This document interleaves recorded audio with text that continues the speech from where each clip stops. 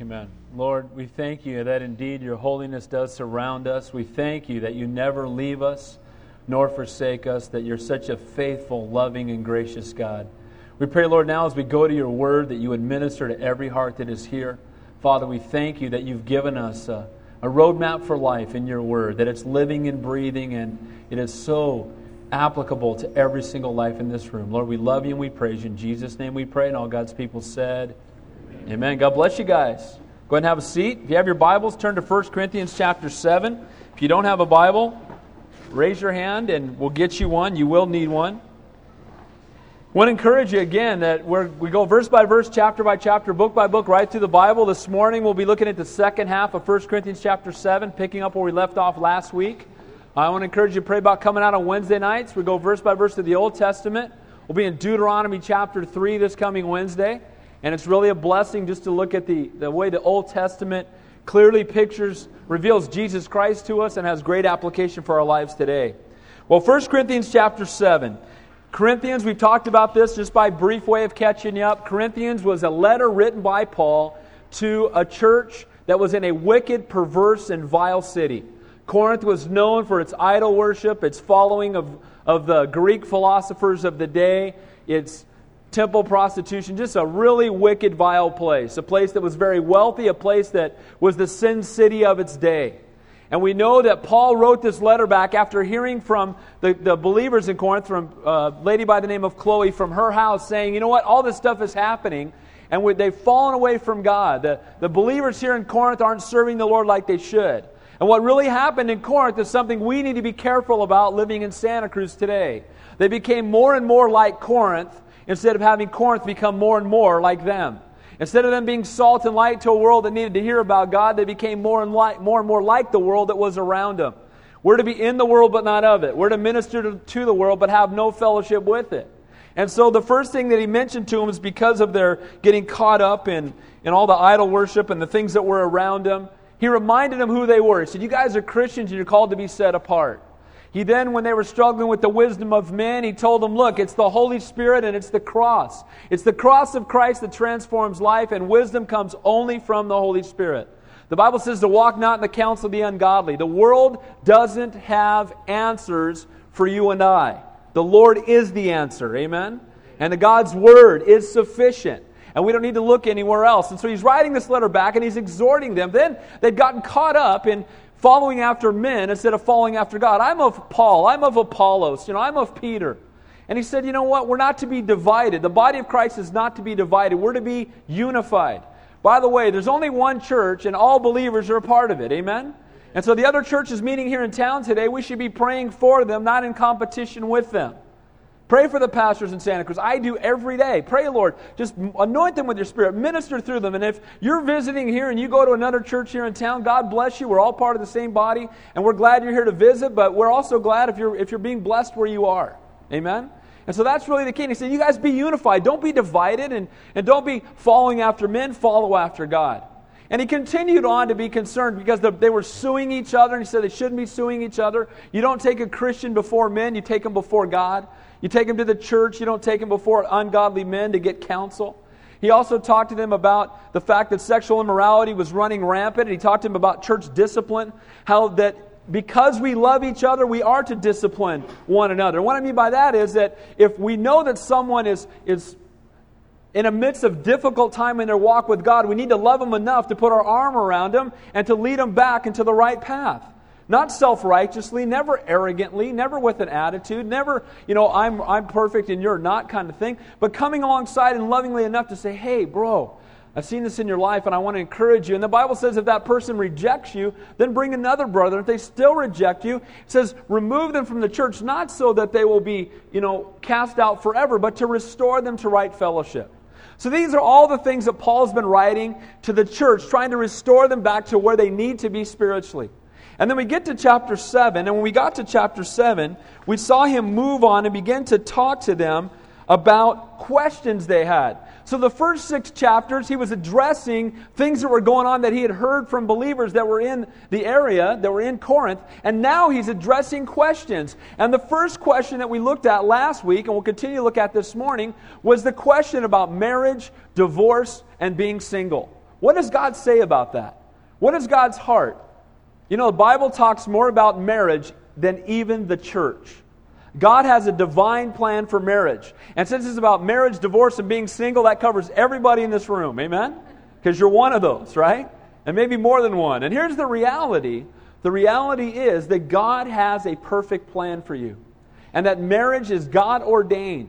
And in the world today, it's taken so lightly. But God has a greater plan.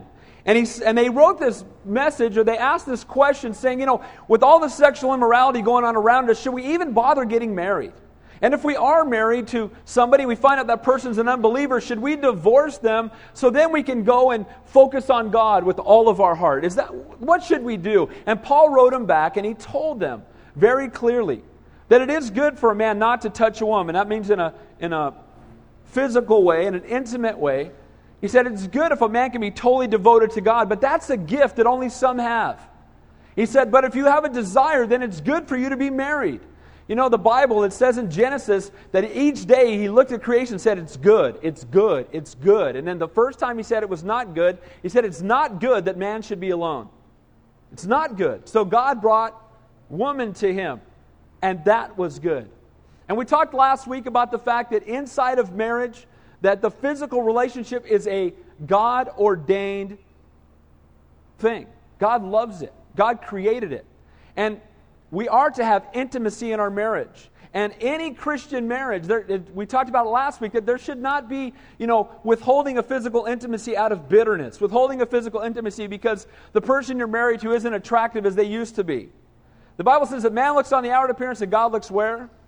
On the heart. And we go into marriage looking to serve the other person and minister to the other person and lay down our lives for the other person. Marriage isn't about what can you do for me, but it's about what can I do for you. Aaron love, when we get the word erotic, you've heard me say this, is what can you do for me? It's selfish. And agape love is selfless. And so he tells them in marriage, guys, it's not about, what can I get?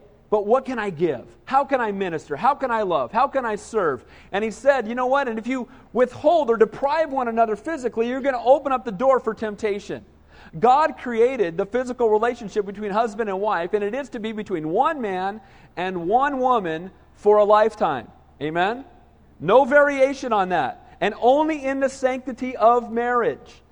God hates sex outside of marriage. Satan loves it. Loves the physical relationship in marriage, and Satan hates it. The enemy wants to keep and destroy that physical intimacy between you and your spouse. And he wants to distract you and wants to bring temptation. And I promise you, when you start depriving each other or you start treating each other with bitterness, that Satan will very quickly bring an alternative right along. When you deprive one another, sure enough, there'll be a secretary at work telling your husband how wonderful he is. There'll be a neighbor telling your wife how wonderful she is. Something will happen. And again, God's design is that there be intimacy in a Christian marriage. And he said the only time that you cease to have it is a time that you set aside to go away together and fast and pray. And I said last week, how long can you fast? Right? Not for 6 years. Amen? So there needs to be that physical intimacy. And you know what? And God designed it. And I said before, the physical relationship in marriage is like fire. Physical relationships are like fire. Fire in the fireplace, good thing, right? Warms your house. You can cook over it. You take that fire and put it in the drapes, bad thing, right? And the physical relationship in marriage is wonderful, and the physical relationship outside of marriage is destructive. And so that's what he was talking to them about. And he also spoke about being single. And we're going to look at more about that today. But he talked about being single, and he said, you know what? Being single is not a curse. And sadly, too many single people think that it is. I talk to single people all the time, and I'm never going to get married, right? It's just never going to happen. I'm 19, and it's just never going to happen, right? And the reality is that too often we are so focused on thinking that's what the pursuit in life ought to be. And we'll talk about that more today. But you know what he said? He said last week that being single is not a curse, it can be a blessing. Because the single person is more able to do more for the kingdom of God. He said a married person is divided between ministering to their family and ministering for the Lord and to the Lord. But a single person can be totally devoted to God. Now, he's not saying that being married is less than being single, or being single is less than being married, but he's saying it's certainly a different calling, and certainly with marriage comes greater responsibility, and comes greater, I don't know if that's the right word, distractions in a sense from really being able to do what God has called you to do. If you're single and you feel called tomorrow to, fly to the jungles of Africa and be a missionary, you can do that. If you're married and got 4 kids like me, probably not going to happen. Or at least God's going to have to work on my wife and all 4 of my kids too, right? The reality is, again, that being single is not a curse, it's a blessing at the same time. While you're single, while you're married, be faithful to do what God has called you to do. So that brings us to the second half of 1 Corinthians. And again, I want to say that marriage is nothing to be taken lightly. And I want to talk about just the attributes of a godly marriage. It's really interesting to me that today we've fallen into the trap of becoming so much like the world, where we look for in marriage what the world looks for in marriage. And when I go through today what we should be looking for as single people in a spouse, or what we ought to be like as married people in our marriage, it's going to sound very foreign to anybody who hasn't spent a lot of time in God's Word, and it's almost going to seem, the word might be old-fashioned or archaic or something, right? Because we think, here's how it works. I get yoked, right? Got to look good, right? Make sure I get a nice car, get a good job, and then go out and find me, a fine woman, and make sure I track her down before someone else gets her, right? And we've talked about this, how when Adam and Eve, when God brought Eve to Adam, He did not give him a bow and arrow and say, go hunt yourself down a wife. That's not what happened, amen? You guys read Genesis? Is that what happened? No. What did He do? He caused a deep sleep to fall over Adam, and He brought him his wife, amen? And God's desire is that we would rest in Him and trust in Him and let the Lord bring our spouse to us. So, this morning, what we're going to be looking at is godly advice for unmarried Christians. And another title might be 5 Attributes of a Healthy Marriage. These are things that you should be looking for in a spouse. And if you are married already, things that you ought to be looking for in your own life, your own walk with the Lord. And these things, again, will be very different probably than what the world's been telling you your whole life. Matter of fact, I know they will. But may we have a heart, and again, this isn't exactly, a red book quiz on rating your mate or anything like that. But what it is again, attributes that we see in God's Word. And we're able to see, first, your own readiness to be married if you're single, and the readiness of the potential spouse that God has for you. And again, for those of us who are married, it should be a mirror to look into, to reflect on our own walk with God. What should we be looking for in a spouse? Verse 25 of 1 Corinthians chapter 7, okay? So he just encouraged them. The last thing he said to them before we get to verse 25 is to be faithful in the calling God has given you. Wherever you are, be faithful.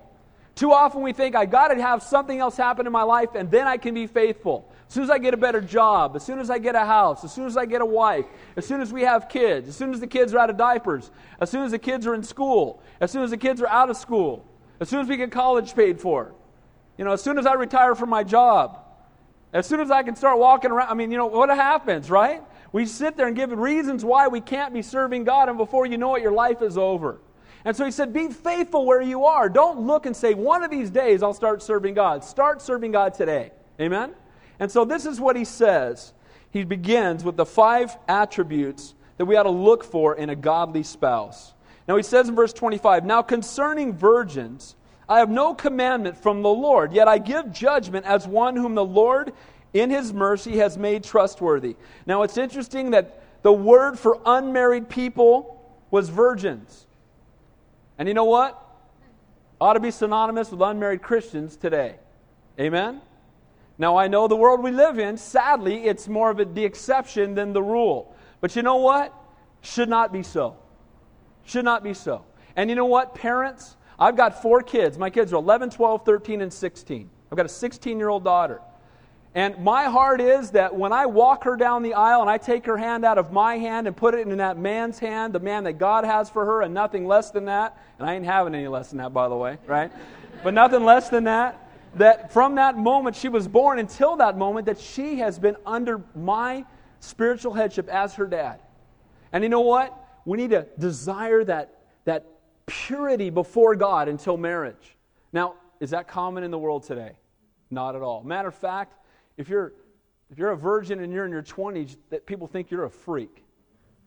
They think, what's wrong with you? What's wrong with you? Here's the reality. Praise God for people like that. And you know, if you're here today and that's you, God bless you. Amen? God bless you. And you wait for the person God has for you. And you don't settle for anything less. And you don't listen to what the world says to you. And he says to them, now concerning virgins, now concerning those who are unmarried, now concerning those who are still single. This is not a direct command from the Lord because he's not quoting anything that Jesus specifically said. But Paul's been put in this position by God, and it's just as much authority as if Jesus said it himself. Every word in the Bible is God's word. Amen? Not just some of it, all of it. Not just Paul's opinion. It truly is the word of God. Verse 26.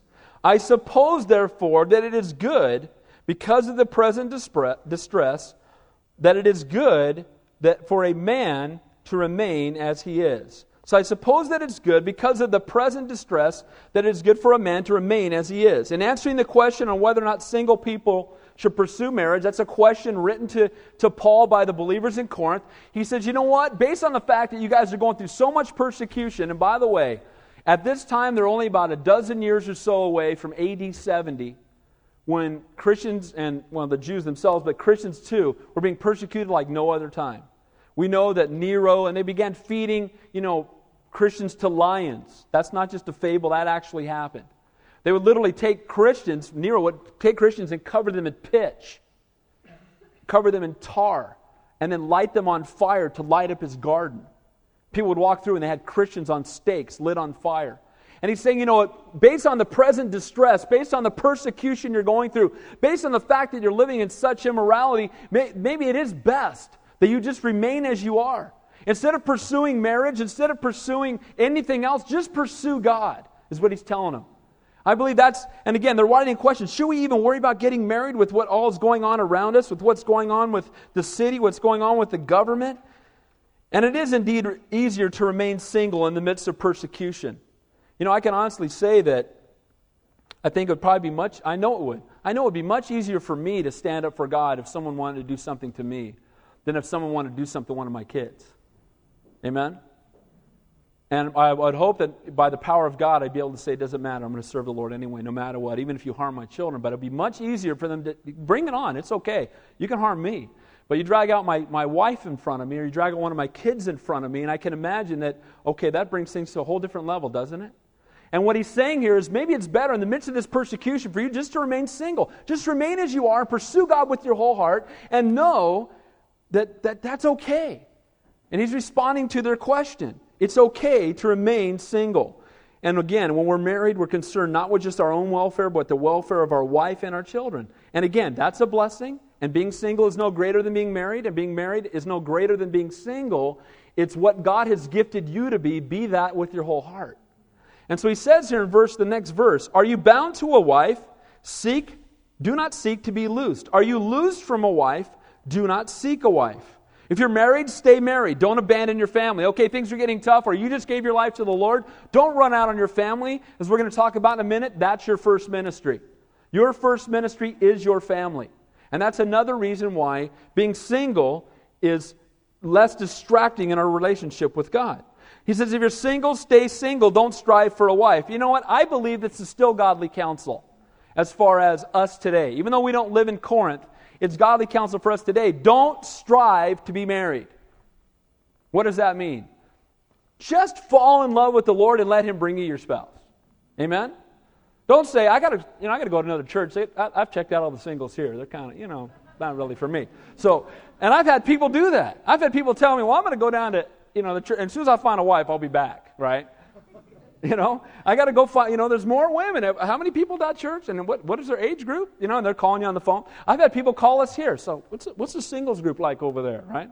There's probably a bigger one down the street if I get that question. There's probably a place you can go down the street. Here's the reality again, that we don't need to strive, but rest. Do you see anywhere in the Bible He tells us to strive? He says, be still and know that I'm God. Amen? Trust in the Lord. Rest in Him. My yoke is easy. My burden is light. And I'll tell you what, isn't it so much better when you get to watch God do it than when you try to do it in your flesh? Because if you do it, if you're the one that makes it happen, you're the one that's got to keep it going. But if God is the one who brings it, and God will be the one to sustain it. Amen? And so he says here, look, if you're married, stay married. If you're single, don't strive for a wife. God can use you right where you are. Don't be so quick to change where you are in your walk with God. Don't be so quick to say, I got to get this and then I'll have peace. Again, if you desire to be married, you desire a good thing. And God will bring you a wife in His timing. Trust Him. Just fall in love with Him and leave it in His hands. So, number one attribute that we should see in a spouse that we are looking for, and look more in the next verse, one who is already faithful and is content where he or she is right now. You do not want to marry somebody who thinks that marriage is going to be the answer, or marriage is going to fulfill all the needs that aren't being met yet. You don't want that person. Can I tell you that right now? You know what you want? You want somebody who's already content in their walk with God. Somebody who's already so in love with the Lord, if they get married or not, it's okay. If God brings me a wife, great. If God brings me a husband, wonderful. If God doesn't, it's okay, because He is my groom. Amen? And I have an intimate relationship with Him. And I'm not just, if I find a wife, run away quickly, okay? Quickly, run away. If I ever meet that guy around my daughter, get out of my house, right? You got needs, bro, but it ain't happening here, all right? Go, okay? You know what I want for my daughter? I want my daughter to meet a guy that's so on fire for God that he's glowing in the dark for Jesus. Amen? I want a guy who's just passionate for the Lord. And you know what? Is going to be a godly husband and a godly father to my grandkids one day if the Lord tarries. And I don't care if he digs ditches for a living. I just want him to be on fire for Jesus. And you know what? Aim high. Don't settle for less than God's highest. Don't marry somebody you got to drag to church on Sunday. Amen? Find one who's already faithful. Don't say, well, he's kind of cute, and I'll bring him to church, right? No missionary dating, amen? Don't do that. Don't find, what? He's a Christian, check the box. I saw him at church. That's good, right? Saw him at church. I saw him with a Bible once, so that's 2 checks. That's it, right? I'm in. No. You want somebody not just that's born again, but somebody who is on fire and passionate for God and loves the Lord with all of his heart or all of her heart. And by the way, what you use for bait will determine what you catch. You want a godly woman, be a godly man. You want a godly man, be a godly woman. Amen?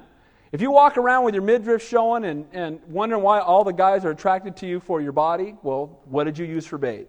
Amen? That's a youth pastor in me coming out. I can't help it, all right? But here's the reality. I want to encourage you. You want a godly woman, be a godly man. And don't strive. And so the number one thing is you want to find someone who's already faithful. One who doesn't abandon his or her responsibilities or calling, even in the midst of difficulty and persecution. One who says, I'm going to remain faithful. Isn't striving to fulfill his desire for a husband or her desire for a husband or his desire for a wife, but is content to trust in the Lord. The person you marry should be faithful in their current status as a single person and be content to remain single for as long as God wants them to be. One who is faithful now in their love for God, in their walk of obedience before the Lord, and to be a man or woman of prayer, the Word, fellowship, worship, and ministering to others. Don't say, I'll change them when we get married. How does that work out, by the way, married folks? Not too good. You want somebody who has a passion for God that's greater than their passion for you. You know what? When they say I do, things aren't going to magically change. We have people come in the office all the time that think, well, we just got to get married and it'll all be fixed. No. As we're going to see from the next verse, it's only going to get heavier because the commitment's going to get stronger. And no, marriage does not solve a poor walk with God. It only makes marriage more difficult.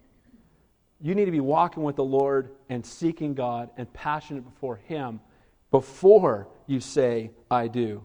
Again, you don't want a guy you have to drag to church. If you have to drag him now, if you have to initiate him or her to pray or to read the Word or to have godly discussion by saying I do, it's only going to get heavier. Again, you want one who's going to be a spiritual leader and a man, a faithful provider, by the way. Can I say this? This is your pastor's heart.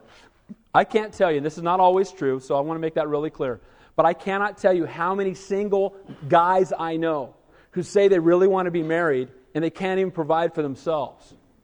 and they wonder why God hasn't brought them a wife. I know I'm being real direct this morning, but I love you guys and you know it, okay?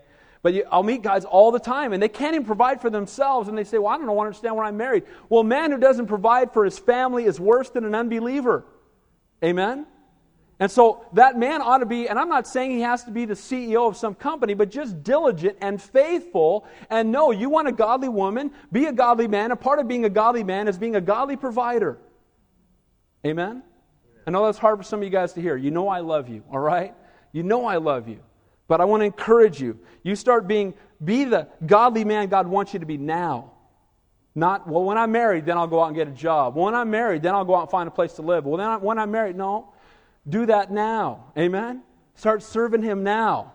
Now, verse 28, what does it tell us about marriage? Look what it says. But even if you do marry, you have not sinned. So he's saying, look, it's better for you to stay single because of all the persecution going on around us. If you do get married, you haven't sinned. But know this, and if a virgin marries, she has not sinned. Nevertheless, such will have trouble in the flesh. But I would spare you. Marriage is going to come with a new set of problems. Again, marriage is divine. I've been married, my wife and I, in a couple months, 20 years. Praise the Lord. Love my wife, 20 years. Looking forward to it. It's great. And you know what? At the same time, with marriage, I have to be divided in my passions at times. I love God, and you know what? You can love God with your whole heart and be married at the same time. Amen? You absolutely can do that. But know this, that I will have to take more time to minister to my wife and to my kids, which is my first calling. By the way, many naively think that marriage will solve all their problems, as I said before. But marriage does not solve the problem of loneliness. It does not solve the problem of sexual temptation. It does not solve the problem of all your emotional needs being met. And it does not solve the problems of life's difficulties. If you're not at peace with God right now, walking down the aisle won't bring it. Amen? Now, I want to say this. When you're married, I believe that your joys are doubled and your burdens are cut in half. My wife and I share our burdens together, and we rejoice together in the great things that God does. And marriage is a wonderful institution created by God, and it's great. And it's a blessing. And I'm glad I'm married. And I also want to say this. The gift of being single is a great blessing as well. But I want to encourage us that as we go down the aisle, it is a commitment to Christ alone that can satisfy all your spiritual, emotional, and physical needs. Whether you're married or single, we must learn to be content, no matter what our circumstances are, and be focused on Christ, not our loved ones, to solve our problems. The right guy is not going to fix everything for you, ladies. And the right woman is not going to fix everything for you guys. Again, I know I'm beating this point down, but there's a reason. Because as a pastor, I can tell you that I'm blown away by the way people come in wanting to be married. We met last week, we're ready. I met her, saw her, she's fine, and she goes to church. We're ready. What? Can we get married Sunday? How's Sunday work for you, Pastor? And when I say, well, wait a minute, slow down. By the way, if this is the man or the woman God has for you, you do not have to close the deal. Amen? Get her to sign before she changes her mind, right? Some other better-looking guy might walk down the street right next to, oh man, I better get her to sign quick, right? No striving. Amen?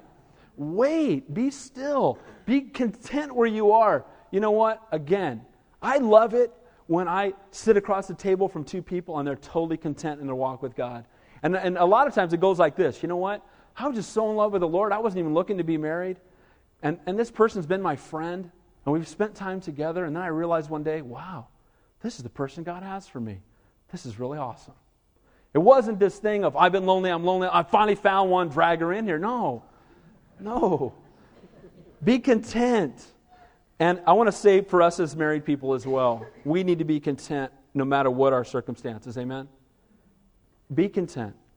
Godliness with contentment is great gain. Amen? And that's God's desire for all of us. Are you content? Are you faithfully trusting God? Are you serving Him right where you are?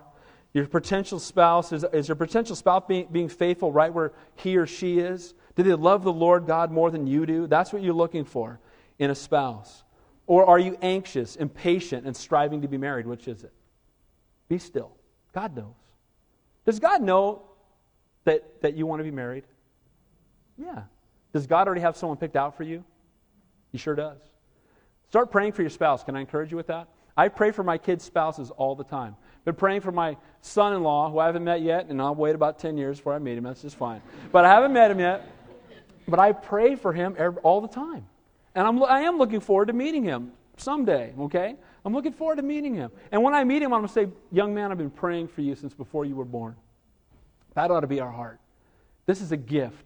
God's in charge. Trust Him. It's not you getting more muscles. It's not you getting a nicer car. It's not you getting the right hairstyle. It's not you buying the right clothes. It's not you dressing the right way. It's not you losing weight. That's not it.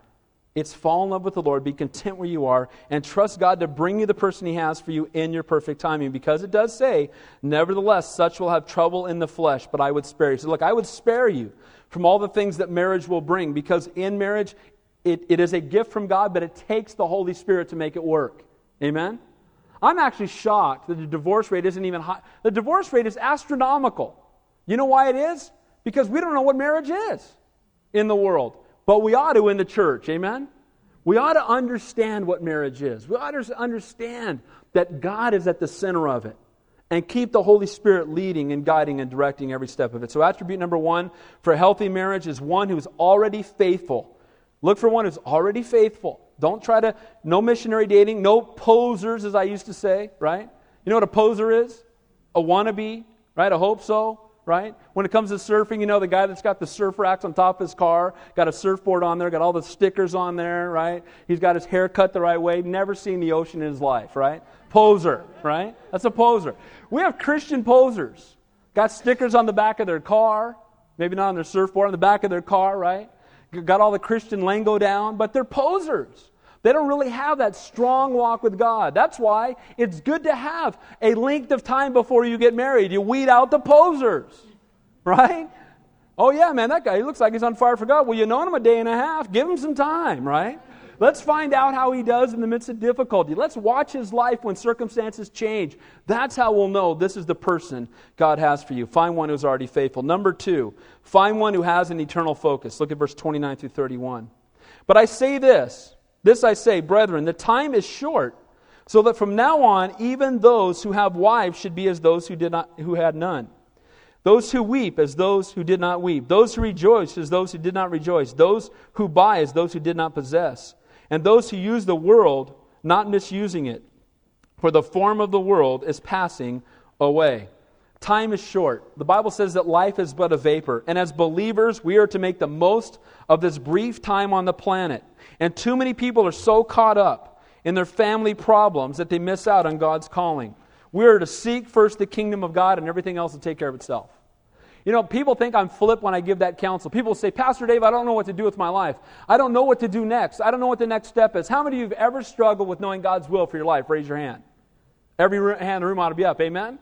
And you know what I tell you?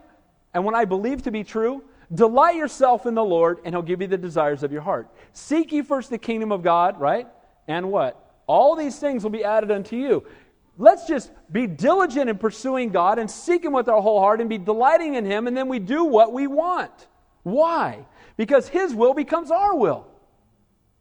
Can I tell you that every ministry I've ever done has been a get to, never a have to? Why? Because if I'm delighting in the Lord, everything I'm doing, I can't wait. This is great. What a blessing. I get to do that. Praise the Lord. Why? Because you're delighting in the Lord. You're not pursuing position. You're not pursuing anything. Just pursue God and then do what God puts on your heart to do. And look what it says here. Those who weep as those who do not weep. You know, we as believers are not to view marriage and home or financial security as the ultimate goal in life. And we're not to be controlled by our temporal emotions or possessions. Too often as Christians, the walk goes up and down with our emotions. Up and down with our bank account. Up and down with our health. Up and down, and He's saying, look, don't be weeping with those who, don't weep over, when you're weeping, don't be weeping, and when you're rejoicing over things that the world has to offer, don't find your joy in that, and don't be so consumed with buying possessions that that's your place of peace and your place of passion. Make your passion God. Make your passion pursuing Him. We are to live life with the soon expectation of Christ's return, not encumbered by things of the world.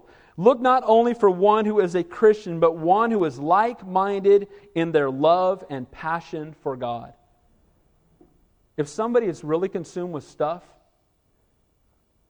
that's not the person God wants you to pursue right now. If somebody is an emotional roller coaster back and forth all the time, they need to grow in their relationship with the Lord and find peace in Him. Pursuing God above all else, more than relationships, more than your emotions or possessions. Serving God passionately and fervently. And we're not to neglect our family or our financial duties or responsibilities, but we're to do it in light of eternity. This is not our home, you guys. Amen? Aren't you glad? I'm glad I'm not going to be living in that trailer I live in the rest of my life, all right? I'm just fessing up, okay? I'm blessed to have it. Praise God. It keeps the rain off my head, and praise God for it. But here's the reality. This isn't our home. But too often, we pursue with such great passion stuff that is passing away when the stuff that is eternal is being neglected. The neighbor that doesn't know Christ has never heard His name, but we're working 80 hours a week so we can put an addition on our house that's already way too big anyway. So we can get the new car, so we can, go work out 18 hours a week so we can have bigger muscles. And again, all those things in moderation are fine, but if we're doing them and neglecting that which is eternal, we've missed God. And the same is true in the relationships that we pursue. So we need to look for one who is already faithful. No missionary dating, no posers. One who has an eternal focus, one who has a Christ-centered life. Their passion, their focus is seeking after God. Again, we need to go to work and do our job as unto the Lord. We're going to have different struggles in life, but our number one passion in life needs to be the Lord. Number 3, understands that their marriage is their first ministry. Gals especially, don't marry a guy who's so busy doing 950 other things that he just views you as number 951. Can I tell you that, guys, your first ministry is that woman sitting next to you. That's your first ministry. Wives, your first ministry is your husband. Now, it's when we are being faithful in that ministry that we are then eligible or called maybe to do more than that. Amen? And I believe we are all called to do more than that, but it starts there. First question I ask about people who are praying about being involved in ministry here is, how's your marriage? How are things in your home? And sometimes I'll ask your wife, how are things at home? Why? Because if a man cannot rule in his own house, how can he rule in the church? How can he minister in the church? How can he do those things? He needs to be faithful in his home. So look, it says here in verse 32, but I want you to be without care. He who is unmarried cares for the things of the Lord, how he may please the Lord. But he who is married cares about the things of the world, how he may please his wife. There is a difference between a wife and a virgin. The unmarried woman cares about the things of the body and in the spirit. But she who is married cares about the things of the world, how she may please her husband. And this I say, for your own profit, not that I may put a leash on you, but for what is proper, and that you may serve the Lord without distraction. Single people are less encumbered by the cares of the world, are more free to serve God, and it's one of the many blessings of being single. But then we'll look what it says about being marriage. Paul's not condemning marriage, but he's simply stating the fact that a married person's cares or concerns are divided between God and the ministry that God has called them to first, which is their family. Okay? Number one calling of a father or a husband is to be, number one, the spiritual leader in your home. Don't abdicate that away, guys. I'm sharing with you direct. Some of you guys have been walking with the Lord a long time and you've never prayed with your wife once. That needs to change. Amen? That was kind of weak. Amen? All right, we need to pray. Leading devotions in your home. I'm not saying you've got to be Charles Haddon Spurgeon or Chuck Smith. You don't have to, you don't have to be able to give a 47-point message with, great illustrations and, right? I mean, I don't do that on Sunday, so, right? So here's the reality. What you need to do, get a devotional book out of the bookstore and sit down with your family a couple times a week and open up the Word with them. Not only are you ministering the Word to them, but they see what Dad's priority is. My dad prays. My dad spends time in the Word. My dad's relationship with God is very important. And when they're 4, 5, 6, 7, 8, 10, man, that's huge.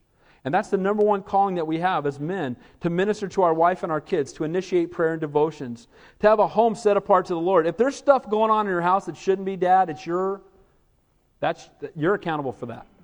Amen? If your kids are watching stuff on TV they shouldn't be, if stuff's coming through your internet that shouldn't be, if there's music in your house that shouldn't be there, If there's stuff going on with your kids behind locked doors, or there's stuff going on in your house when you're not around, you're accountable. And the Bible, one of my favorite, you call my house, my answering machine says Joshua 24:15, which says, as for me and my house, we will serve the Lord. Amen? And we as men need to make a decision to say, as for me and my house, we will serve the Lord. God comes first in this house. And if my kids ever get old enough to where they start telling me, well, I'm 20 years old, I'm 19, or I'm 18, and you know what, I'm not going to follow those rules anymore. I'm going to say, well, I love you, but you don't live here anymore. Because as for me and my house, we will serve the Lord. Amen? And when you do that, it's not because you don't love your kids, but you love them enough to not compromise. Don't compromise. So as men, what are we called to do? And even as women as well, what has God called us to in a godly marriage? Be that helpmate to your husband. Guys, you should be bringing your family to church, not your wife. Your wife shouldn't have to be waking you up at 9:45. Get up! Right? That's not good. Right? That's not good. If you come walking in here at 10:30, I'm going to assume that's what all of you did, okay? Come in here at 10:30. Oh, it must have been 9:45, wife waking you up, huh? Right? No, I'm kidding. But here's the reality. The reality is that we ought to be the ones initiating it in our home. You know what, guys? Get up. We're going to go to church. Let's go. We're going to hang out with the Lord today. Amen? And make that a priority. If you tell your kids that surfing is more important, if you go surfing instead of going to church, you're telling your kids that surfing is more important than God. If you take your kids to a ball game instead of church, you're telling your kids that ball games are more important than God. Now, I'm not saying be rigid and legalistic and, you got to go to church. What I'm saying is church should be a get to and not a have to around your house. Amen? And it should be a joy, and it should be instituted by you, Dad. You're the one. And same with your wife as well. Be an example, not just in word, but in action. So attribute number 3 of a godly marriage is a husband or wife who make their marriage their number one ministry. A husband who leads and a wife who submits and supports. Again, gals, you want a husband who will lead, not one you have to drag behind you. It says in verse 35, I say this to you not to put a leash on you. That's an interesting use of words. But Paul didn't explain this to condemn marriage, but to keep its calling in perspective. He's saying, guys, I'm not giving you this to put a heavy burden on you. I'm doing this so you'll have a perspective on what marriage ought to look like. Now, does this sound like marriage in the world today? Like I said, as we go through these attributes, these are not on the list. You know, if you go call a dating service, probably not going to be the questions they ask. So how on fire for God are you? You going to be the spiritual leader in your home? Are you content right now walking with... Well, you wouldn't be content because you call the dating service, right? But here's the reality. The reality is learning to trust God right where you are. Singles are less distracted, better able to serve. But for Paul, the most important thing in life was not romantic love, but pleasing God. May that be true of all of us, married or single. Amen? Our number one passion, please God. You know what? If you're a husband or a wife who desires to please God above all else, you know who the most blessed person in the world is going to be? Your spouse. Amen? If your wife's on fire for the Lord and just loves God with her whole heart and she's praying for you and she's a godly wife, you're going to be the most blessed man around. And if you got a husband who's just passionate for God and is a spiritual leader in the home and loves you and serves you and lays down his life for you, you're going to be one blessed woman. 1 Timothy 3, a pastor's qualifications is one who rules his own house well. He must be faithful in that ministry before he can be concerned about others. We're almost done. Last 2. Number 4, attributes of a godly marriage, or attributes we should look for in a godly spouse. One who's submitted to godly authority while pursuing their relationship. Let me read this. Verse 36. But if any man thinks he is behaving improperly toward his virgin, if she is past the flower of youth, and thus it must be, let him do as he wishes. He does not sin, let them marry. Now this is being addressed to dads. I kind of like this. He's addressing dads and he says, okay, that marriage age woman in your house, that young woman in your house, okay, God's given you authority over her. Back then, marriages were arranged and still are in much of the world today. And I kind of like that, actually. I got 4 kids. I'm thinking run it by me would be good, right? But here's the thing. I want what's best for my kids. But here's the reality. The verse addresses the father of a virgin daughter of marrying age, and he's saying it's okay for you to allow her to marry. And in this case, it says, past the flower of her youth. You know, becoming one of those unclaimed blessings in the church. You know, she's older. And he's saying, you know, if you feel like she should be married, certainly you can allow it. He's addressing it. It's okay to say it's okay for her to be married. Can I encourage you, though, there's a danger as we get older to rushing into the first opportunity for marriage out of fear that we might become, an old maid or an old man, whatever you call an old man that's not married, right? And we get this fear, the first one that comes along, I better jump. No, aim high, wait for God's highest. Amen? You don't want any less than that. And he says there, in the text, he does not sin to let them marry. Look at verse 37, though. Nevertheless, he who stands steadfast in his heart, having no necessity, but has power over his own will, and is so determined in his heart that he will keep his virgin, does well. So then he who gives her in marriage does well, but he who does not give her in marriage does better. I'm going to write this down on my daughter's door. So it says here, he that gives her in marriage does well, but he that does not give her in marriage does better. My daughter can live at my house till she's 40. So here's the thing. While he may permit her to marry, he may also forbid it. Dads, live such a life before your kids that they will want your input when it comes to marriage. That they'll come to you and say, Mom, Dad, I want you to pray about this. I want to hear your heart. I want to know. And again, couples truly seeking God's highest submit to authority and accountability. Don't run from it. Too many people run out and get married real quick before someone tries to change their mind. That's not a good sign. Right? It's the person who says, you know what? If this is the person God has for me, they're not going anywhere, and I can trust the Lord in this. And you know what? I'm going to go to my parents. And if I'm the guy, I'm going to go ask her dad for permission even to court her before I even start courting her. Now, is this old-fashioned? Maybe, but it's godly. Amen? That's how God wants us to do things. Not meet some woman in a bar, right? And try to hook up. It's go to see somebody in a godly environment and watch their life for a while and then pray about it. Then after praying about it, go to them and say, maybe we could spend some time together, get to know each other better. And then go ask permission before you start courting from Dad. I'll tell you what, the guy who doesn't ask my permission is not having it. You understand what I'm saying? So if you're a young man here and you're even thinking about it, here's the reality. The reality is that that guy better be understanding God's heart for marriage and God's plan. And you know what? God blesses submission. Not long ago, a couple came to me after already gaining counsel from many others, and I was so blessed to hear them say, you know what, Pastor, search the Scripture, and you tell us what God says about our situation, and if you don't tell us that you've heard from God that we can be married, we're not going to be. I thought, wow. Here's somebody submitted to it. Now, I'm not saying I want the authority. What I'm saying is somebody who just says, you know what, if you don't have a peace about us being married, we're not going to get married. We want to know that the Lord is in it. And we've already gone to other people we respect in a godly way, and we know the Holy Spirit's not the author of confusion. And if we hear from all of you and you go to the Word and you feel like it's the Lord, then we'll be married. And you know what? They're married. And they're happy. And they're blessed. And what encouragement. I thought, boy, this is how it ought to be. Not we ran off to Reno to get married real quick so no one would change our mind. Right? Or coming into the office, we want to be married on how's Thursday looking, right? What's your name? I don't even know who you are, right? Pre-marriage counseling, I don't have time for that. You're not in love, you're in heat, right? Slow down, right? So the reality is that God blesses submission. God desires that we would be those who wouldn't rush off into marriage, but we would submit to your parents and to your pastors. Your parents and your pastors, do they want you to have God's highest?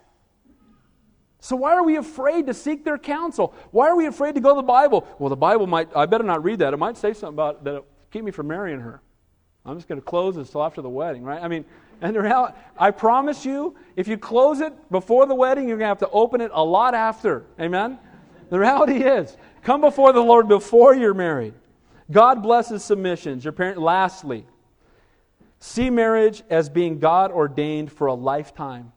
It's God ordained for a lifetime. Last two verses. As a wife is bound by the law as long as her husband lives. But if her husband dies, she is at liberty to marry to whom she wishes, only in the Lord. Marriage is binding until death do us part. For a believer, God's highest is never divorce. And I just said the word never, and I did, and I meant it. Okay? Now, we also have free will in marriage, and if one person takes off and one person commits adultery and one person won't restore, and you've done everything you can to restore your relationship, and that person won't return, then you are free in God's eyes to be delivered out of that marriage. But God's highest is always restoration. Always. With an unbeliever, desertion, and with a believer, only adultery. Only time that God even allows it. And even then, he said it's only because of the weakness or the leanness in their soul. What God has joined together, let no man separate. God loves marriage. It is not good that man should be alone. And this woman was released from her bond through death. And she could be remarried, but look what it says, only in what? In the Lord. Only to a believer. Only to the one that is God's will. Do you know that God has a person for you? I absolutely believe that to be true. He placed all the stars in the sky. He knows who your spouse is. Amen? He already knows. And wait for His highest. And then lastly, he says, but she is happier if she remains as she is, according to my judgment. And I think I also have the Spirit of God. Paul, we know you did. From Paul's perspective, she'd be better off to remain single. Then she could be wholly devoted in her service to God. God has gifted some to be single. God has gifted some to be married. May we be faithful in our gifts. So in closing, here's the 5 things if you take notes and you didn't get them. You might ask yourself, am I godly marriage material? Well, listen to this list, all right? Is the person you're courting, does this sound like that person? If not, wait for God's highest. Are we exhibiting these things in our marriages as well? Number 1, in seeking a potential spouse, or attributes for a healthy marriage, one who is already faithful, one who is loving, following, and serving God, one who is content right where he or she is, one who is not striving in the flesh. Number 2, has an eternal, Christ-centered focus. So, one who's already faithful and one who has an eternal focus, one whose passions are not for the things that are temporal, but the things that are eternal. Number 3, understands that marriage is called to be your first calling. It's called to be your first ministry. Understands that. Number 4, is submitted to godly authority in pursuing their relationship. Is willing to submit to the parents. Willing to come before the pastors for pre-marriage counseling. Willing to say, check out our relationship and make sure this is from God. And then lastly, see marriage as a God-ordained commitment for a lifetime. How much different would marriages be if we use that as a guideline? And how rare divorce would be in those same circumstances. Amen? Let's pray. Heavenly Father, we thank you for your word, and we thank you that, Lord, you do foreordain marriage. Lord, that you're the one who created it, and it's a godly institution. It's a wonderful institution. And Lord, we pray that Father, for those who are here that are married, that, Lord, you'd help us as men to be the spiritual leaders in our home, to love and serve and honor our wives, to lay down our lives for them, to be the one who directs our family in prayer and in devotional time. And Lord, to live it out before our kids. I pray that when our children see their dad, they see what a godly man looks like. When they see their dad, they see how a godly man treats his wife, how he loves her and serves her. Lord, for the women who are married, I pray, Lord, that you'd help them to be the godly woman you want them to be, the godly wife, that perfect helpmate, the one who's submitted to her husband as unto the Lord. As her husband submits to you, it's so easy for her to submit to him. And Lord, not that she's less than man in any way, but just that calling and that faithfulness that you see in a mom. And I pray, Lord, for the young girls, they'd be able to look at their mom and see what a godly woman looks like. Be able to look at their mom and say, that's what I want to grow up to be. Be able to look, godly young men, be able to look at their mom and say, that's what I want when I have a wife someday. A woman just like her. Lord, I pray also for the single people who are here, that you would strengthen them in their walk with you. Father, they would be content right where they are. Lord, they would be found faithful and be busy doing what you've called them to do right now. And Lord, as they're faithful and as they're seeking you and as they're serving you, Lord, that Father, as their desires to be married, that in your timing you would bring them their spouse. There'd be no striving, no hunting, but simply waiting upon you. Lord, we love you, we praise you, we thank you, Lord, that you are the one that's the center of every marriage. Lord, in this room, that Father, may we put you there at all times. A 3-cord strand is not easily broken. We ask these things in your holy and your precious name we pray. And all God's people said, Amen. Let's stand and close the worship song.